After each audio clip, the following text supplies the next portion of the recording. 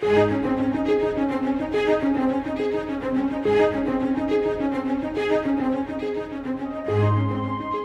message of Christmas is the message of the gospel. Christ came to earth to make a way for man to come to God. Let's join Scott Pauley now as we study what God says about the birth of His Son.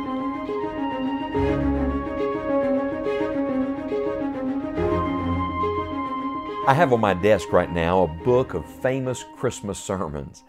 Some are given by men that you've heard of, and some are given by people perhaps you've never heard their name, but they're amazing Bible messages. But can I suggest to you today that the Apostle Paul himself preached some of the greatest Christmas messages of all time? For example, there's 2 Corinthians 8 verse 9 that says that though He, Christ, was rich, yet for your sakes He became poor, that ye through His poverty might be rich. And then there's Galatians 4:4, but when the fullness of the time was come, God sent forth His Son, made of a woman, made under the law, to redeem them that were under the law, that we might receive the adoption of sons.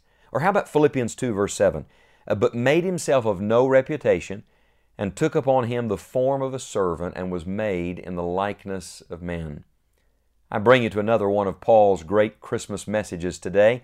It's found in 1 Timothy.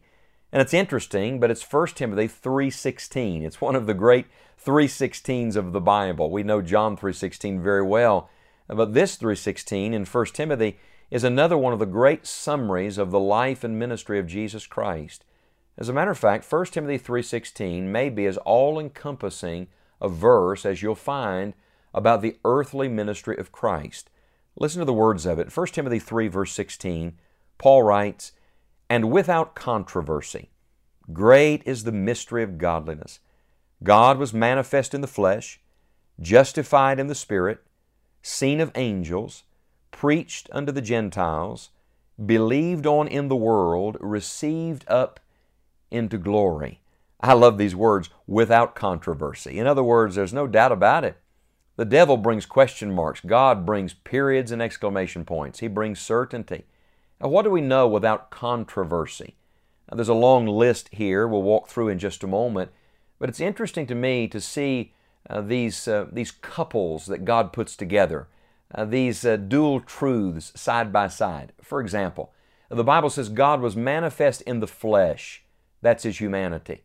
Then it says, though He was justified in the Spirit, that's His deity. He was seen of angels. That's a view from heaven. He was preached unto the Gentiles. That's a view from earth. He was believed on in the world. That's for this time. He was received up into glory. That's for all eternity.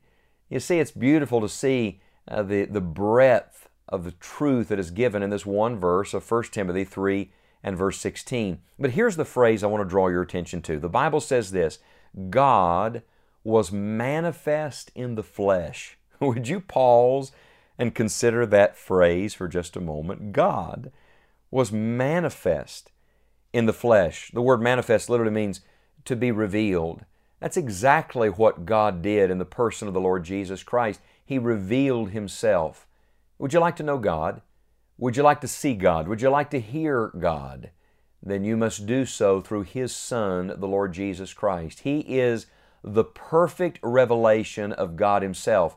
That's why one of the names for Jesus found in the Gospel according to John is that He is the Word. What is a word? It's the perfect expression of thought. It is the expression of the mind. It is the expression of what's on the inside. Would you like to know God? Would you like to know what He's thinking?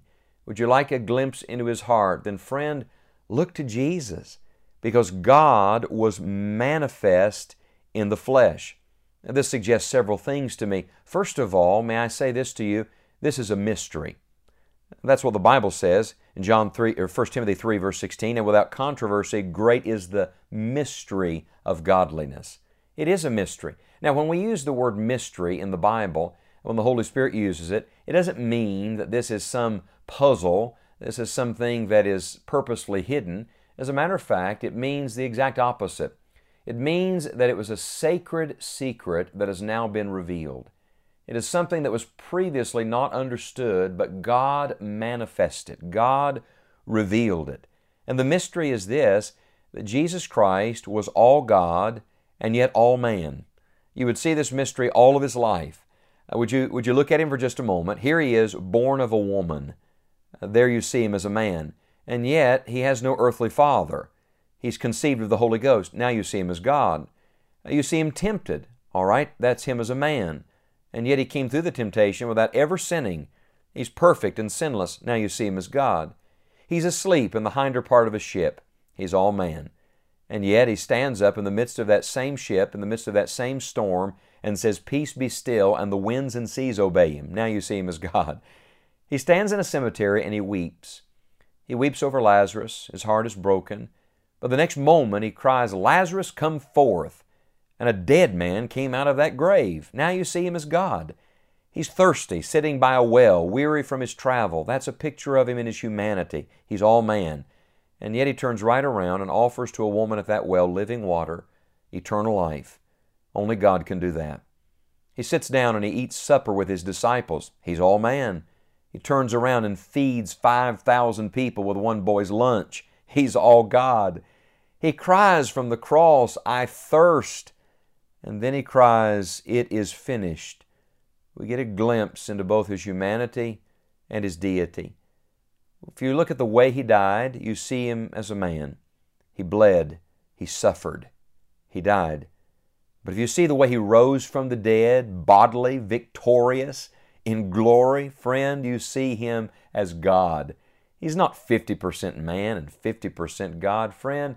He's 100% man and 100% God. He is the perfect man and perfect God, and that is a mystery. It's something I cannot fully express or explain, but we accept it by faith because God revealed it. God was manifest in the flesh. We'll walk through the rest of this verse in our next study, but I hope today you'll ponder on this thought that God loved you so much, loved the world so much. He wanted to reveal Himself, and He did so not by sending some messenger, any messenger. No, He came to us Himself. God was manifest in the flesh.